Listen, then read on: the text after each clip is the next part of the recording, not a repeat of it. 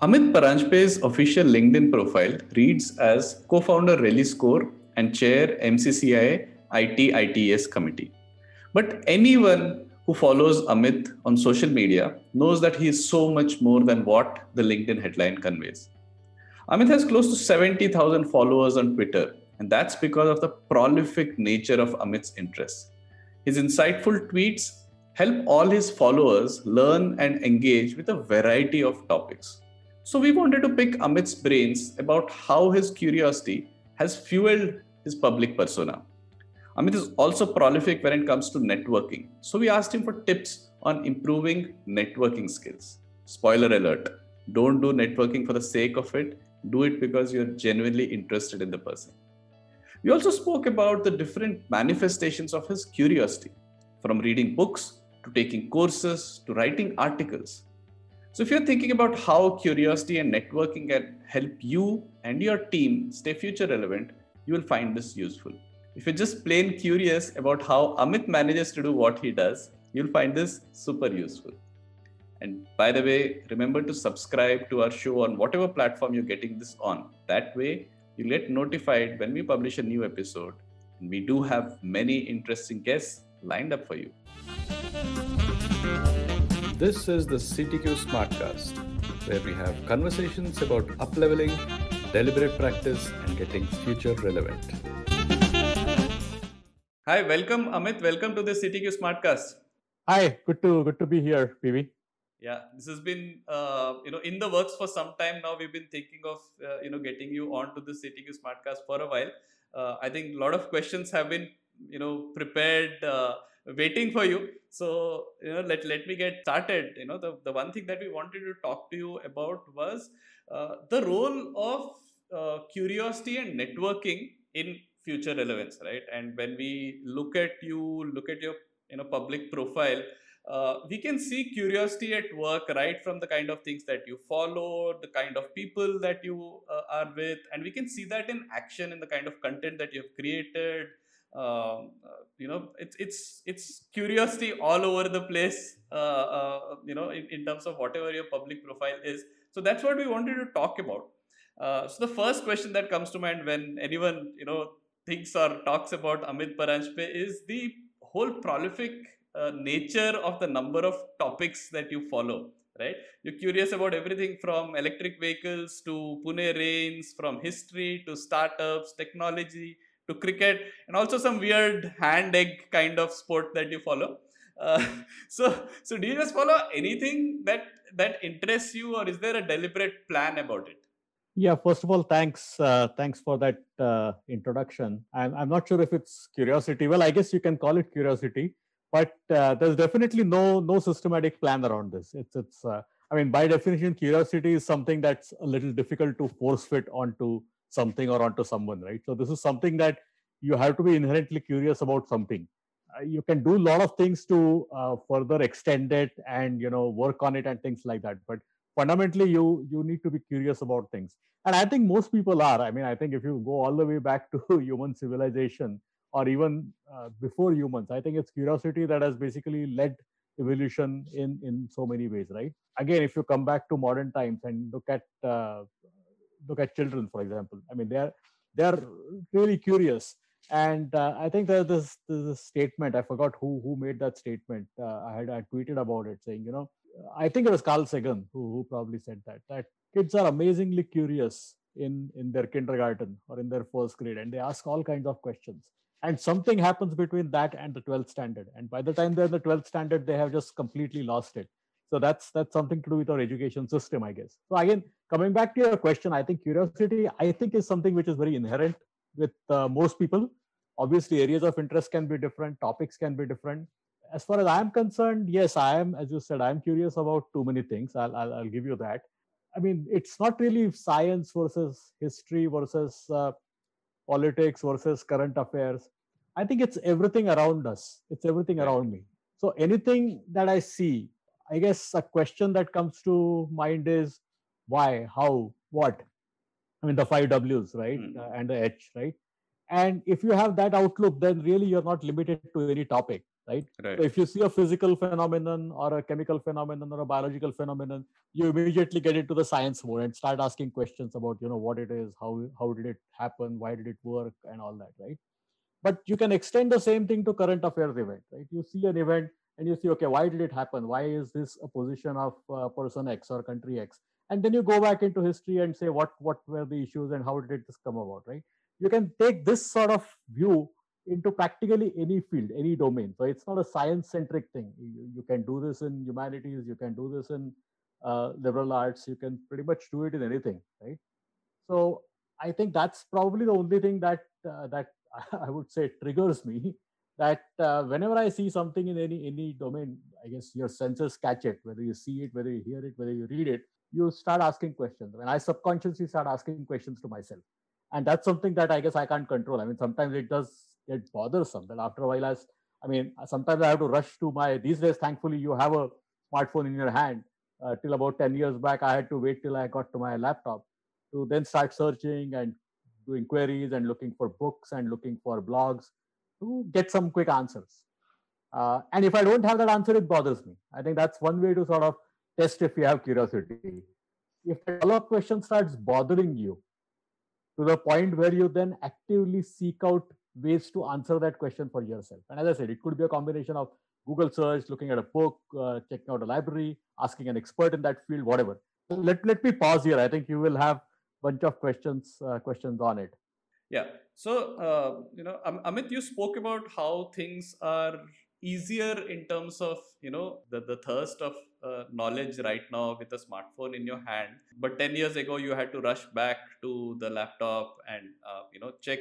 So, how are things, if you just compare how things were when you were growing up, when you had to still go to a library, to the times when you were with a laptop, to now when you have, everything at the beck and call. So how has it affected that part of your life where you are trying to find these answers? And that's a good question. I think if I were to go back to my school days, that time obviously there was no internet, there was no computer, and when I was in school, libraries were also not that easily accessible. I mean, our school didn't have a great library, and public libraries. I mean, you didn't have encyclopedias out there. But I was fortunate.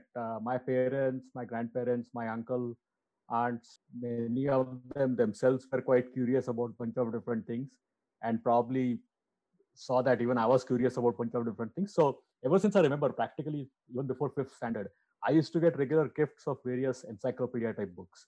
I mean, there were those Tell Me Why series. There were various kinds of encyclopedias across various fields.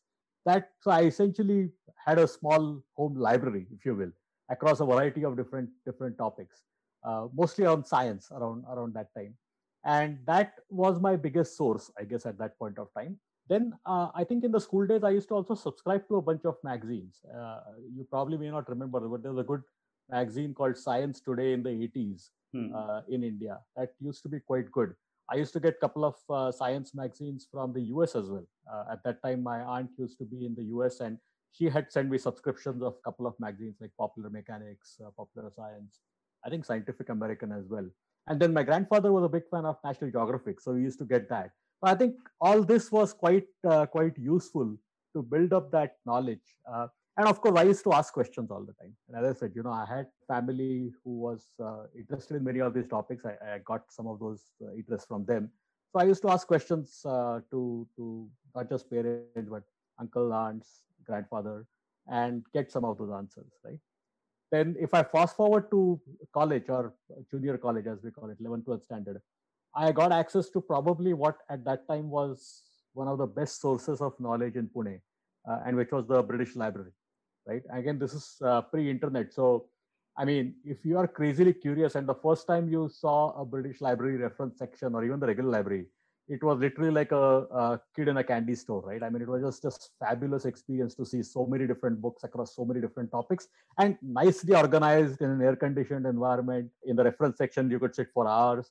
And so after 11th standard, that became a huge part of seeking out information. I mean, suddenly it was like the internet. You had access to all kinds of encyclopedias. You had access to daily papers coming in from the UK, 2 days late, 3 days late. So that was quite something. And I mean, even when I went to IIT, I continued that because I used to come to Pune often. And more than the IIT library, this library, the British library was better in terms of the general knowledge aspects of it. So I think that continued, and I think that really were my main sources, if you will, before the advent of the internet in the late 90s, I would think. Yeah. So Amit, that's really interesting. I remember. I think late 90s for me, when British Library was the place. This was still pre-Google days, at least. So whenever we used to set quizzes, I used to spend a day in the reference section at British Library. Before setting up a quiz. And talking of quizzing, we can't let you go without asking you some quiz questions. And given your where the whole nature of your varied interests, I think we can do the entire 1.5 hours chat by just asking you quiz questions. But I'm going to restrict myself to 2 or 3 questions. And this one Hope I can get them. This one is very simple for you. I'm sure this is right down your alley. You'll probably answer it before I complete the question, right? So the Maharashtrian cultural scene is known for 2 historic pats, pat in the back. The first one is when Bal Gangadhar Tilak, gave a pat to this young singer and, named him Bal Gandharv. In the 1930s, a young boy played Bal Gandharv's song on harmonium, and this boy received a pat from Bal Gandharv. So who was this young boy? I don't remember the name. I remember the. No, I can't remember the name. Sorry. So this is probably the most versatile, person that we know was it of. Puller? It is Puller Deshpande. I thought it was Puller, but I thought 30s was a little too young. Right. That's why he was a young boy then. Yes. Yeah. Yeah. So this was Puller Deshpande who got a pat from Bal Gandharva. And then the rest is history, as we say. So on that note, Amit, we'll continue on this. This was just to sort of highlight your interest in Pune and Pune's history, and not just Pune's history, right? History of India and culture as well. Not a lot of people probably associate you with interest in culture as well, because you have so many different interests. So one question that comes to mind, Amit, is professionals, corporate professionals, leaders don't seem to be indulging in interests that are like not directly related to their work area or to their professional growth. So what do you say to this? I think that is a good question. I think and that's going to be important for your audience, I guess. So I think curiosity is something that's in some sense a way of life, right? Or in some sense how you think about anything. And I think it's extremely important for work. Now, so if I have some spare time for some of my work, I can indulge into a lot of other things. But even when I was very busy with my work, you need the same curiosity in your work, because see, the thing is, if you're not curious, you will just do the task at hand, right? Whatever your task may be. But if you are curious, you will expand your scope in multiple directions. And I'm not just talking about doing more work, but learning new things related to your work, understanding a broader perspective of what you're doing, why you're doing it, who your customer is, who your supplier is. See, many times, and especially this is applicable for professionals who work in big companies, they work in silos, right? And they oftentimes completely lose track of who their customer is. And ultimately, in startups, it's easy because many times, you don't have layers and you directly sort of see the customer firsthand or at least secondhand. But in large companies, there are so many layers between you and the end customer that you have no idea of what's really going on. So that's where curiosity is very important. And curiosity can play 2 important roles there. One is the real curious ones will peel through the layers or jump through the layers and really get access to the final customer, indirectly or directly, right? And it doesn't have to be direct, but there are videos out there are blogs out there, and you can still get the first-hand feedback from the customer. It could be sitting in your own internal company's library, right? Which a normal developer may not have seen. Secondly, if you don't have access to your end customer, you look at the supply chain inside the company, and who maybe a salesperson is your customer. So treat that as your internal customer and go forward with that, right? So that curiosity of figuring out something beyond your immediate scope of work, whether it's knowledge about the work, whether it's, as I said, who's the customer, whether it's the strategic direction of your work or your domain, right? Which is, where this, I'm working in this field, but where is this going in 5 years, in 10 years? Is it changing? Is it disrupting? What skills do I need to pick up going along? Another thing that I talk about is understanding the market and the competitors, right? You could be a techie person, but you still need to be very curious about understanding what the landscape is out there. So that level of curiosity in any professional's work, and I gave you software examples, but this should be true in any domain, right? That curiosity is extremely important. And what I have seen, having worked for big companies and small companies and startups, especially people working in big companies in any field, doesn't have to be IT, lose this fairly quickly, and they need to cultivate it, right? Right. So keep that curiosity factor going there, and I think professionally it's extremely important for people to succeed. If they want to succeed, they need to realize this. Right. So, Amit, can you expand a bit more on why people should do this? The reason why I ask this is people seem to be feeling that I haven't been doing this for the last 5-10 years. Nothing has impacted me.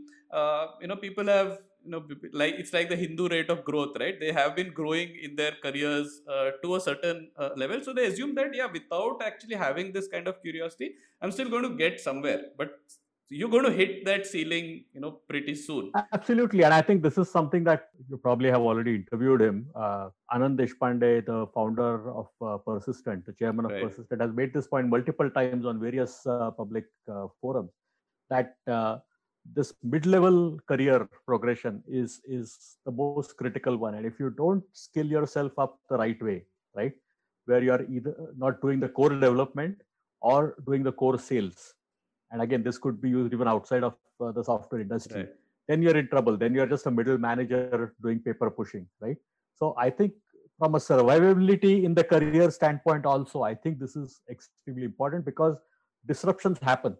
And we have seen disruptions happen in various industries multiple times. IT industry right now is looking good, but we don't know when the next disruption will come. And we have seen these disruptions in many industries over the last so many decades. So whether it's reskilling, whether it's understanding the overall market, whether it's understanding what the end customer issues are, continues to be very, very important.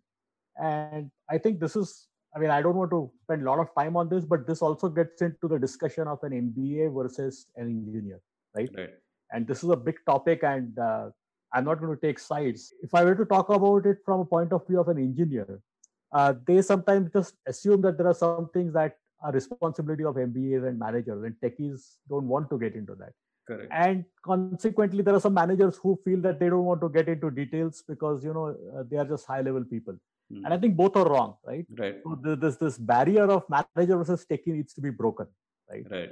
And so for someone who's an engineer and a techie, I would suggest that look at a good MBA from a top college and see how they have pursued their career, or how they work. They get that natural perspective of breadth. Partially it's their education and their case study method in any good MBA college sort of programs them in that direction. Whereas a good engineering college programs you in a different direction, which is going deep, especially if you have done masters and PhD, right? So both sides need to sort of understand the other a little bit. The breadth versus depth balance is also important. Right. Yeah, that's a very very interesting point, Amit. So that brings me to the next question. Given like the different areas that people will be interested in, and in your specific example, right? So do you actively seek lessons or try to connect dots from different worlds? For example, say how Tom Brady is staying relevant at his age, how companies should reinvent themselves. Last year we had a lot of people talking about getting lessons from, say, Napoleon's Waterloo defeat, and how that can be applied to how companies should respond to COVID-19. So do you do that, and are you probably stretching it too much by artificially trying to look for these these? No, I don't, and I don't think people need to, right? And I think there are some people who do it because they want to put some good lines in presentations or in good talks. Right. And I'm not saying they're bad. Sometimes it's good to come up with a good analogy, saying that XYZ in this historical perspective did this thing wrong, that's why they lost, or they won because they did these things right. But I think no point in overdoing it. right? Right. And if there is an analogy, it will come up, but don't go overboard in terms of trying to find parallels, especially in outside fields. I mean, I think there are management consultants and management trainers who routinely do talks like what you can learn from other fields. And I mean, I'm not saying they're bad. They give you some interesting anecdotes and some ideas, but ultimately you also have to look for look at those after you have exhausted your own field. I mean, first understand your field, your domain, analogies inside of your domain. I mean, rather than understanding something from a completely different domain, whether it's warfare, whether it's sports, I would say understand how your competitor dealt with this problem.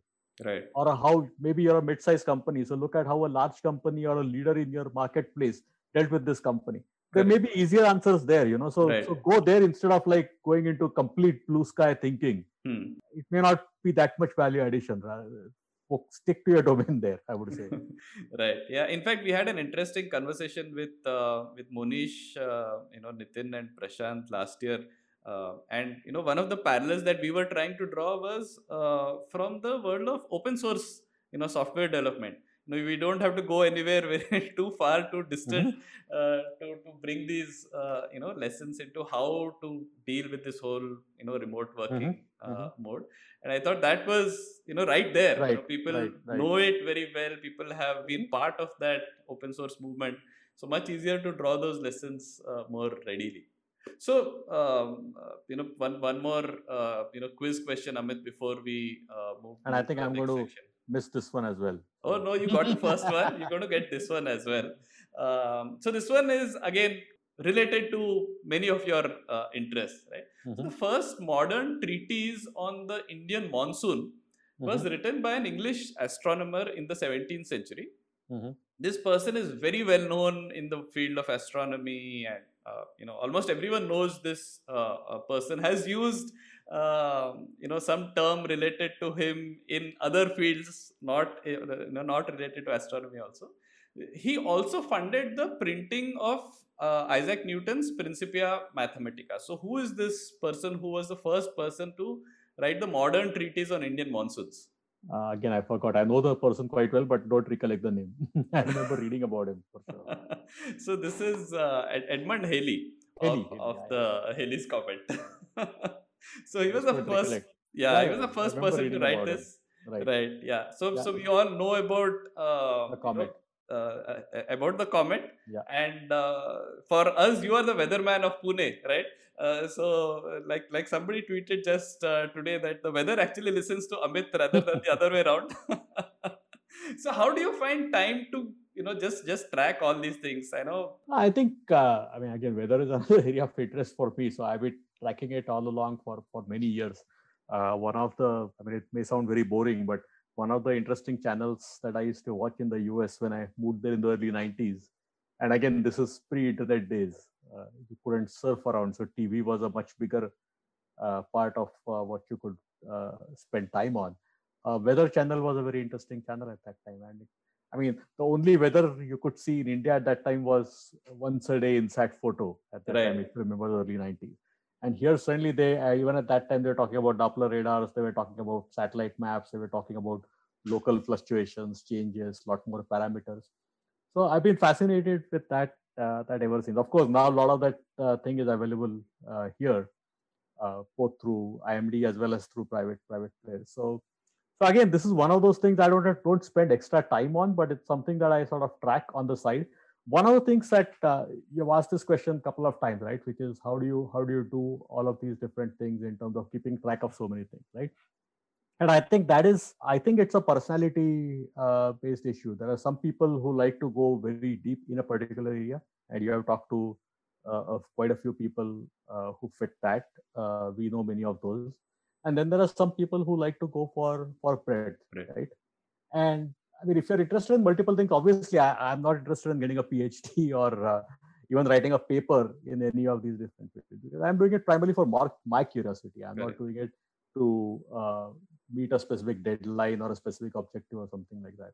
So then obviously you can get into multiple things and you can multitask, right? So multitasking is something that is discussed in many contexts in the corporate world as well. Some think it's a very good idea, some think it's a very bad idea. And I think it's just an idea and it's just a tool, right? And not everyone can do it very well. Some people can do it very well for some tasks, and then it's very effective Correct. for them. So Right. there's no one size fit all answer there as well. Right. But I mean, I like to do it, and I like to keep multiple tracks, or as you say, multiple threads going in my head. And you could do the same thing physically in terms of multiple browsers open, multiple Twitter windows open, multiple blogs open at the same time. And there are some people who do it that way. There are some people who would rather just get one article and then spend next 5 hours on that. I do the same thing with books. I mean, many times I read 2 or 3 books at the same time because I'm sort of not I'm not stuck with one. I'll read one, then I'll read another one, and so and that's okay. Again, I'm saying it's not right or wrong. It's just some people do it that way. But I think that helps me to keep track of so many different interests. So it's a chicken and egg because I do it that way. I have many interests, but because I have many interests, I do it this way. It could be either way. Right. Yeah. So Amit, we're going to come to the specific hacks and systems. Like you said, it is, each for your own, it's good, it's working for you. But what we've also seen is some of these conversations just become a trigger for people to try out different ideas if they're not aware of them. So we're going to go deeper into that. But before that, I wanted to ask you one question about the manifestation of the curiosity. Right. So a lot of people follow a lot of topics, which is they're following news items and they're just seeing what is happening there, right, on Twitter or read some article. You seem to be taking your manifestation to the next level where you are attending, some of these courses. Even reading books, for that matter, is one level higher than following the news items. So you did that course at course from Bhandarkar Institute. Your involvement with MCCI as well. That's taking it to the next level. So can you talk about that?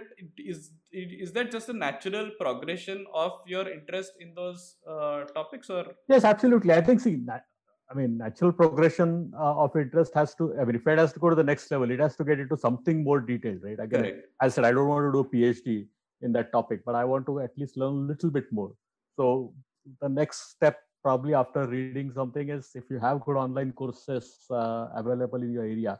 And as you know, last 1.5 years, because of all the lockdowns, in a sense, some good things have happened in this area because Bhandarkar Institute probably would have never come up with online courses. They used to do a few offline, but now suddenly they pivoted extremely well and they have done 8 or nearly 10 courses in the last 18 months. I've probably done about 5-6 of those.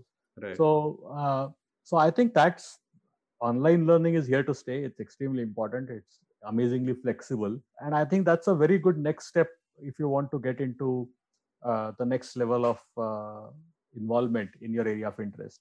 MCCI is something similar, right? Again, it's and I know you're going to talk about that. It's related to networking, and it's also doing something more than just consuming information, which is actually, whether it's creating communities, helping communities in your field of interest, right?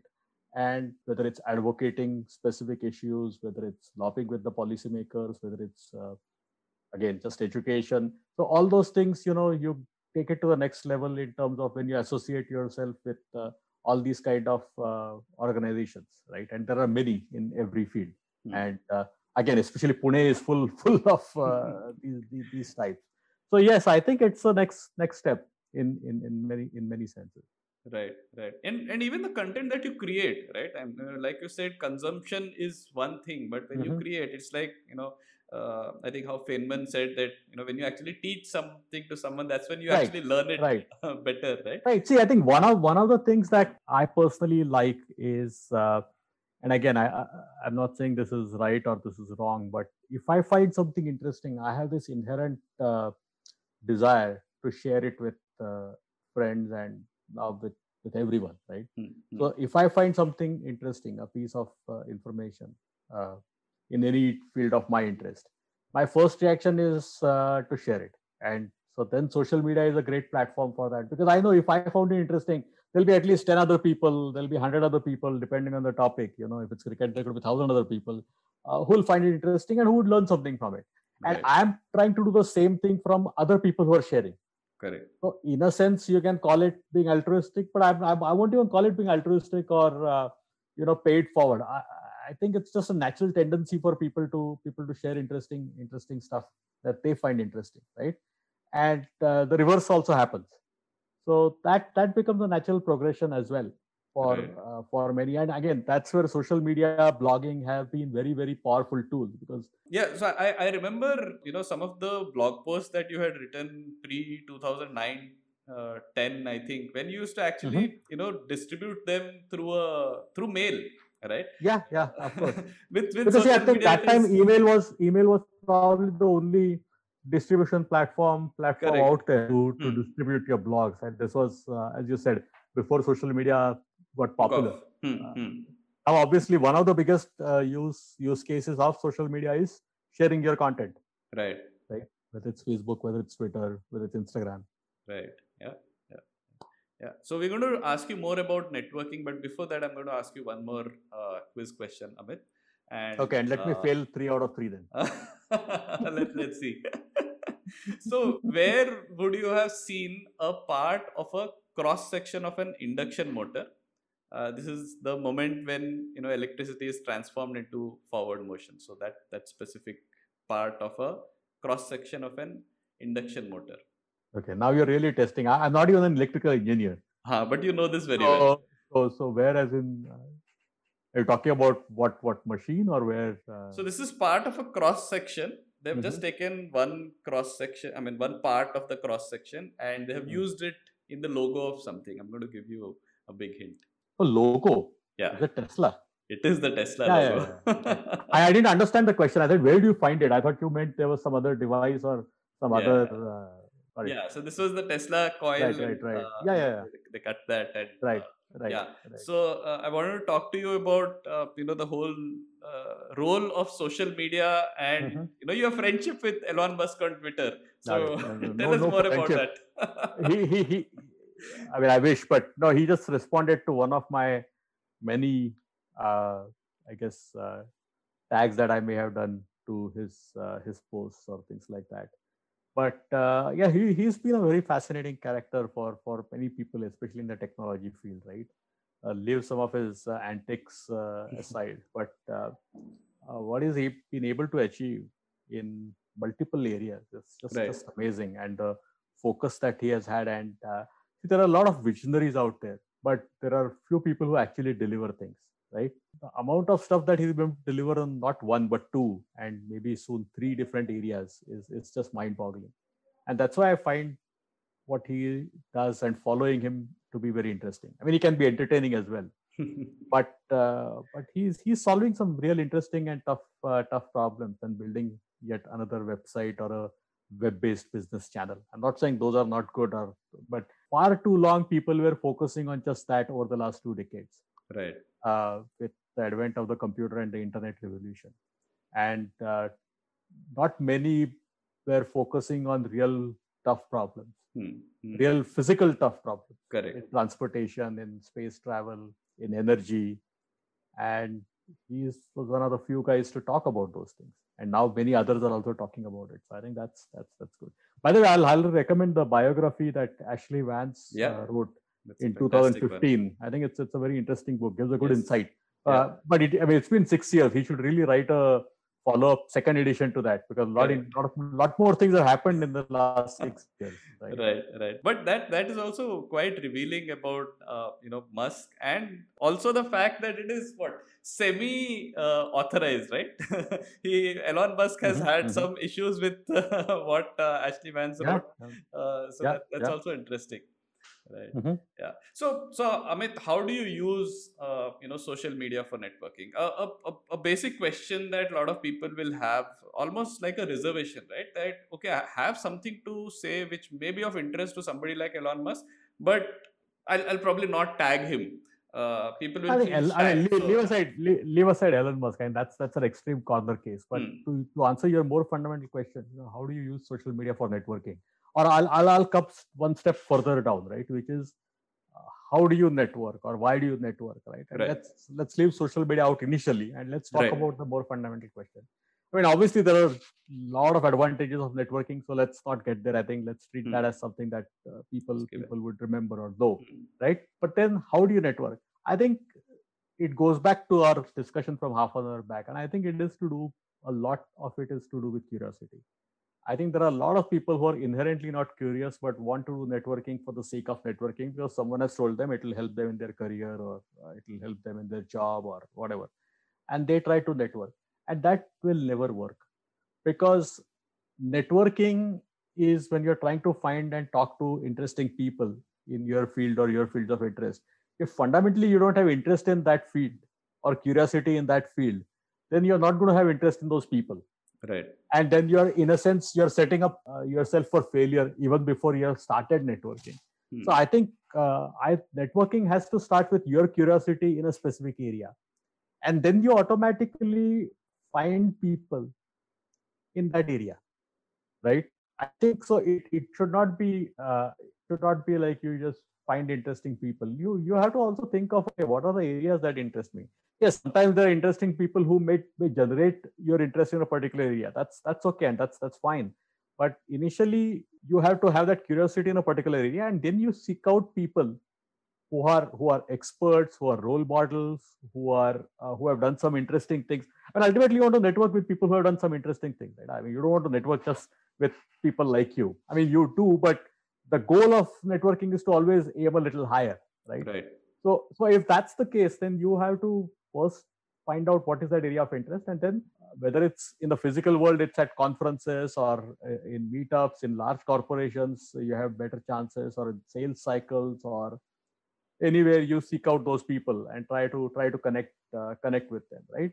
In social media, obviously, it's become a lot easier because now you can essentially connect with people anywhere in the world, and that's the second part of the question, which is how do you do networking on social media. So let me come back to that a little later. But I think I'll answer your first question that your networking starts with curiosity in a specific field, right? And then it's just an extension of curiosity in a specific field, and you don't do it for the sake of networking. I mean, it's like someone told you that to progress in your career or to do this, you have to just go and meet 10 people. I mean, that doesn't work. I mean, it works to the extent that, yes, there is some serendipity involved in networking. At conferences or on social media, you talk to 100 people and you find 10 interesting who may be out of your field. So yes, I mean, that is needed to be done in any sales cycle or anything like that. So that is fine. But ultimately, you need to also be very clear about what areas are going to be of interest to you to take that networking further. Otherwise, you'll meet interesting people, but then you won't have anything to talk to them. And then after a hi, hello, it will be the end of that meeting. Right? So let's come back to the social media question a little later. Right. Yeah. And another thing that we've heard from people who are a bit diffident about networking is that, okay, I go, what do I give to them, right? So I know it is again coming back from curiosity, but if you can make it a bit more tangible for people who are just trying to start out on this whole thing about, okay, I have some interest, but what do I give to people, right? And you don't have to give anything to people. I think sometimes, many times, people who are good in a specific field are usually curious about that field, and they are not always looking for answers, right? I think they're often looking for interesting questions. So if you have interesting questions for them about that field, about that domain, about what they have done, about why they did something, or what would they advise on a specific area. Again, this is related to their field of interest or work. That's a good enough start. I mean, many times these people are not expecting you to contribute something to their, at least not immediately. So start with interesting questions for them rather than telling them who you are, what you do, or you have some solution for them, and then they'll laugh at you and think, oh, I'm an expert in this field. Who are you to tell? But you start with asking them interesting questions. I mean, most people in general, I mean, there are exceptions, but generally people like to teach or explain in most cases.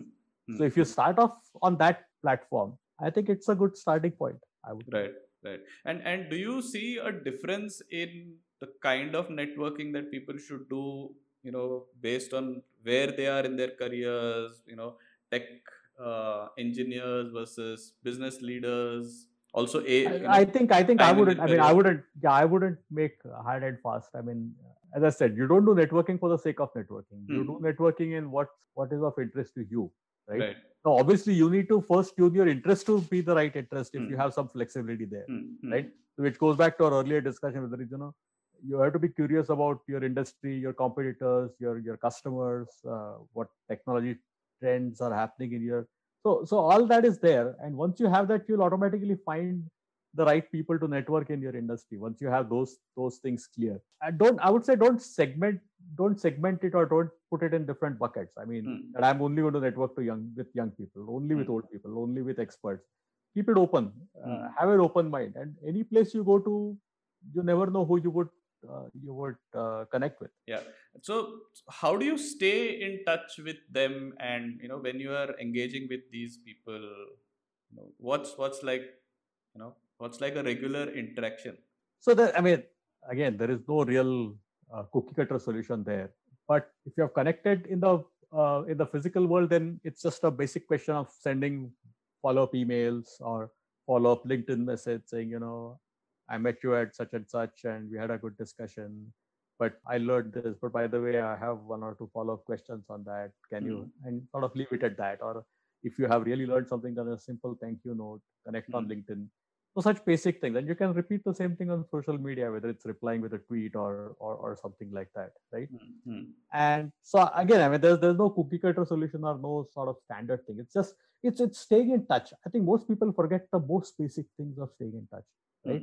Which is you go to a conference and you meet interesting people.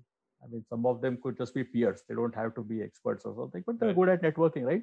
Just sending a one-line email after the conference. Or you attended an interesting talk by a speaker, right? Just sending a one-line thank you email. Right. And I mean, this has nothing to do with social media. I mean, the option has been available for 25, 30 years. Just sending a one-line email. Typically, most of these people advertise their email. Right. At the end of the talk, or very easy with Google search to. Anyone who says I can't find your email itself, I think is a problem. I mean, I think in today's day and age, it's easy to find someone's email or social media handles using Google, right? So just do that. Just stay in touch. I think people just completely forget or get to their day-to-day chores or whatever, right? After you're done with an interaction in a physical conference, invest some time in trying to find out who are the interesting people and then replying to them, keeping track of them, connecting to them on social media. Do those kind of things. Most people, the moment they are done with a conference, forget everything. Right. I think that is a problem. I think that you need to invest some effort on it. And how have you been seeing people do networking in the last 1.5 years in the absence of these physical conferences? I think that change had already happened, right? I think if you look at over the last 10 years, or actually even earlier, ever since LinkedIn came on line, right? Virtual networking or social media enabled networking has becoming more and more prominent. And of course, in the last year and a half, it's becoming even more prominent. So now with social media, whether it's Twitter or whether it's LinkedIn, it has gotten good professional acceptance in many areas, right? So pretty much the same things that you do on conferences, you can now do online, right? So you can watch a YouTube talk or an interaction of someone instead of attending a physical session at a conference. Follow it up with the same set of responses that you would do in a conference, or on LinkedIn or Twitter, have a similar professional interaction with someone you don't know initially, but just sort of approach them like a cold call, or hi, good to meet you. Looks like you're interested in this. Again, there has to be some match. There has to be some interest match, right? Or some common background. Another thing that I didn't mention is for networking, alumni networks play a big role. That's one of your easiest networking opportunities that people forget. I mean, all the things that I was talking about for the last 10 minutes was about networking where you have no common connection, just common interest. But actually, it can be a lot easier if you tap onto your alumni connects, whether it's your undergrad, whether it's grad, whether it's previous companies. You don't realize that you already have a big network out there. Especially, I'm talking about mid-career professionals. Even fresh grads, they already have their college networks, right? Right. So tap into that and stay in touch with your classmates, with your ex-colleagues from your previous company. That is one of the easiest networks to maintain. And people just completely forget it. Right. Yeah. And one of the final questions, Amit, so which is where we're going to get down to some recipes, right? So both for curiosity and networking, how do you make it easy for yourself? What kind of tools and hacks and systems do you use to make it more, deliberate? Basically, what are the things that listeners can do to be more like you? I think if I were to talk about tools, whether it's email, whether it's Twitter, whether it's LinkedIn, each of these platform has a bunch of different tools, and I don't have to go into details of that. But it's again going back to basics, whether it's filtering, whether it's marking as important, whether it's storing drafts, whether it's searches to see if there has been any update by someone. All these provide plenty of tools, right? So just use those tools, understand the capability of those platforms to Twitter, for example, has so many powerful tools that very few people use, whether it's lists, whether it's search, whether it's filtering, and you can find pretty much anyone that's out there, right? So I think one of the things that people need to it's difficult for me to explain in 2 or 3 minutes, but you can pretty much learn about it or read about it. But you need to be very good at search. And when I say search, it really starts with Google search. And then search in any platform, whether it's search on LinkedIn, whether it's search on Twitter, whether it's search on Facebook, whether it's search in your own email. I think people, 2 or 3 things. People don't understand the value of search. Then people don't take search seriously. And third and important thing which I just highlighted is people just don't know how to use search. And I think sometimes once in a while, I think there should be actually classes on how to use Google search or how to use Twitter search and things like that. They makes things so many easy. And then there are people who always complain. My pet peeve is, the algorithmic timeline didn't show me this important tweet or this important post. There are so many ways to beat an algorithmic timeline and have a search or have a filter or have a list which will show you exactly what you want. And in all platforms, because every platform is now essentially using algorithmic timeline. Right. So it's, become search literate is what, as I said, people talk about Twitter, right? Becoming social media literate. I'll add another term to that, saying, you have to become search literate in this world, because the information is there. Right. But if you don't know how to find it, then you're as good as illiterate in that particular area. Right. So learn that. And that will be very, very helpful. Right. A subtext to that, Amit, to improve the quality of your search, do you also do a lot of note taking? Is there any metadata that you store for people, articles, links? Not really. I think I use tools. I think one of the best metadata for a person, I think that I've found in the last 15 years is LinkedIn. Right. 95% of people with any connection to the corporate world, and now increasingly even not connected to corporate world, like politics and NGOs, have a basic profile on LinkedIn. Right. Now that is better metadata than any place you will find. So that is as good as basic metadata. Now, if you're trying to find someone's Twitter handle or finding more information on Twitter about someone, you need to realize that, finding for someone's Twitter handle on Twitter is not very effective. Correct. Like if I have to find Harish Kumar Twitter handle, if I put Harish Kumar in Twitter search, I would easily find it. The most powerful search to find a Twitter handle is Google. Right. So if I put a name, Twitter ID, and put it in Google, Google usually does a very good job of giving me that person's Twitter handle. Even better than LinkedIn at times. Right. So Google search is far better than, so you can actually use someone's name LinkedIn, someone's name Twitter, and use Google, and you'll get better results. So when you have such good search available out everywhere, right? Same thing with email. I think this whole business of metadata and categorization and folders and subfolders and all that, I'm not saying it's bad, but I think that was a traditional approach when you didn't have powerful search. So then you had to have a very segmented approach to track information. The old library catalog system, right? Today everything can be completely flat. You just need to remember the keywords. Right. And it goes back to you need to know what to search. So for that, you need to know the right keywords. Once you remember that, then I don't store any of this information anywhere, take notes or write it down or anywhere. I just remember the keywords. I think that is all that you really need. Right. And one more question that came to mind, Amit, is how do you handle new media, right? So now you have Clubhouse and Twitter Spaces. So audio has become a big thing. We moved from text to video first, and now video, is becoming less important, and audio is becoming more important. So do you sort of get onto every new platform that is out there and test it out, or how do you handle that? No, I don't. I mean, I haven't been very active on Clubhouse. I haven't been very active on Twitter Spaces as well.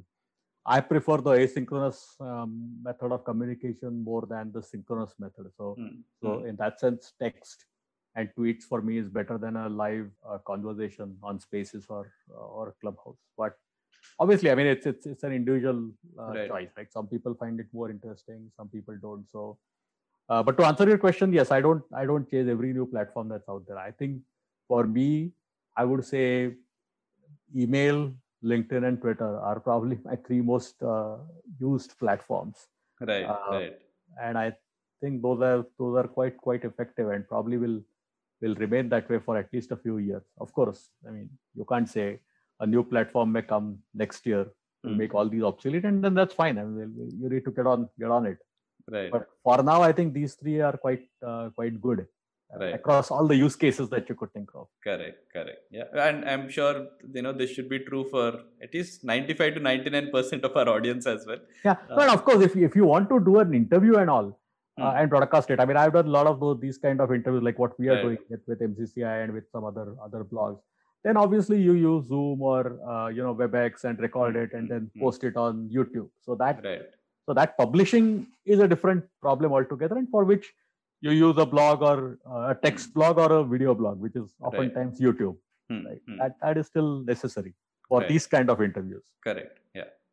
All right, Amit. So we'll come to the last section where we're going to ask you about the future relevance of 2 to 3 things, and it's like your hot take on what do you think is the future relevance of this. So the first one, we just spoke about it. So what do you think is the future relevance of email? I think it will be very much around. I think people have been talking about the death of email every few years. They talk about it without realizing that email has been around for now 40 plus years or more. And I continue to be a big fan of email. I think for formal inter-company communication, I think it's still the best standard. Of course, technologically, there are experts who will talk about it not being secure. It needs to improve in this area and that area. And yes, I think a lot of those things can happen and should happen. But I think fundamentally, I think email will continue to be a good basic platform to interact between different organizations. Inside an organization, yes, chat programs like WhatsApp and all other kinds will be more popular and will reduce the role of email. But when you're trying to interact with people you don't know, email would still be a good. It's like your visiting card. People have been saying for the last 20 years that your business card is going to extinct, and it hasn't. So a business card which has your phone number and email on it will still continue to be, at least in the foreseeable future, an important way of communicating. Right. Yeah. All right. The next one, I think we can have a separate 1 hour long conversation, but still I'm going to ask you for a hot take. So what is the future relevance of Pune as a startup destination? I think it is very much relevant. It's done well. It could obviously do a lot better. And we all know the constraints that are there that are preventing it from doing even better. But I continue to be very optimistic and positive about it. I mean, we have enough positive things going in our favor, and we are in the top 5. I mean, you can always say we could do this better, we can do this better, and we are falling behind Bangalore on this or NCR on this, and that's fair. But that should take away the fact that we are still in the top 5. So I continue to be optimistic, and if there are some things that we all know that hurt us, if we are able to fix some of those things, whether it's infrastructure, whether it's some other areas, we can do even better. Right. Yeah. Okay. And finally, Amit, what is the future relevance of T20s? I think very relevant. I'm a big fan of all formats of cricket. So I even like ODIs. But I think T20s will get more popular and ODIs will definitely go down in popularity, because I think Test cricket will continue to do well. Right. And T20 will do well. So then ODI is sort of neither here nor there. So I think we'll see that. Right. Did you watch the 100? Started having 5 ball overs and a lot of. Oh, okay. I thought you were talking about a documentary. No, Yeah, no. that I've Yeah, seen yeah. a few on one of those sports channels. Right. But ODIs can be interesting, yeah. I mean, right? Correct. So Yeah. just highlights the fact that ODIs can also be very interesting. Right. Yeah. You need that brewing time for that, that Yeah, yeah, tension yeah. between a T20 and a Right, test match as well. right, Right. right. So, yeah. On that note, Amit, thanks a lot. We touched upon a whole range of topics, trying to do justice to your varied interests as well. And I think we've got a lot of useful, actionable lessons on the role of curiosity and networking, and how our listeners can actually use these lessons in their own work for professional growth or otherwise, right? I'm stressing on that fact because it's not to be done for a very specific objective, Right. but do it for the right reasons. So thanks a lot, Yeah. Amit. Thanks, Harish. I think this was interesting. Had fun doing this interaction, and I hope. I mean, I've probably rambled across a variety of different topics. Hope some of them will be of interest to some of your audience. So thanks again. Yeah, thanks a lot, Amit.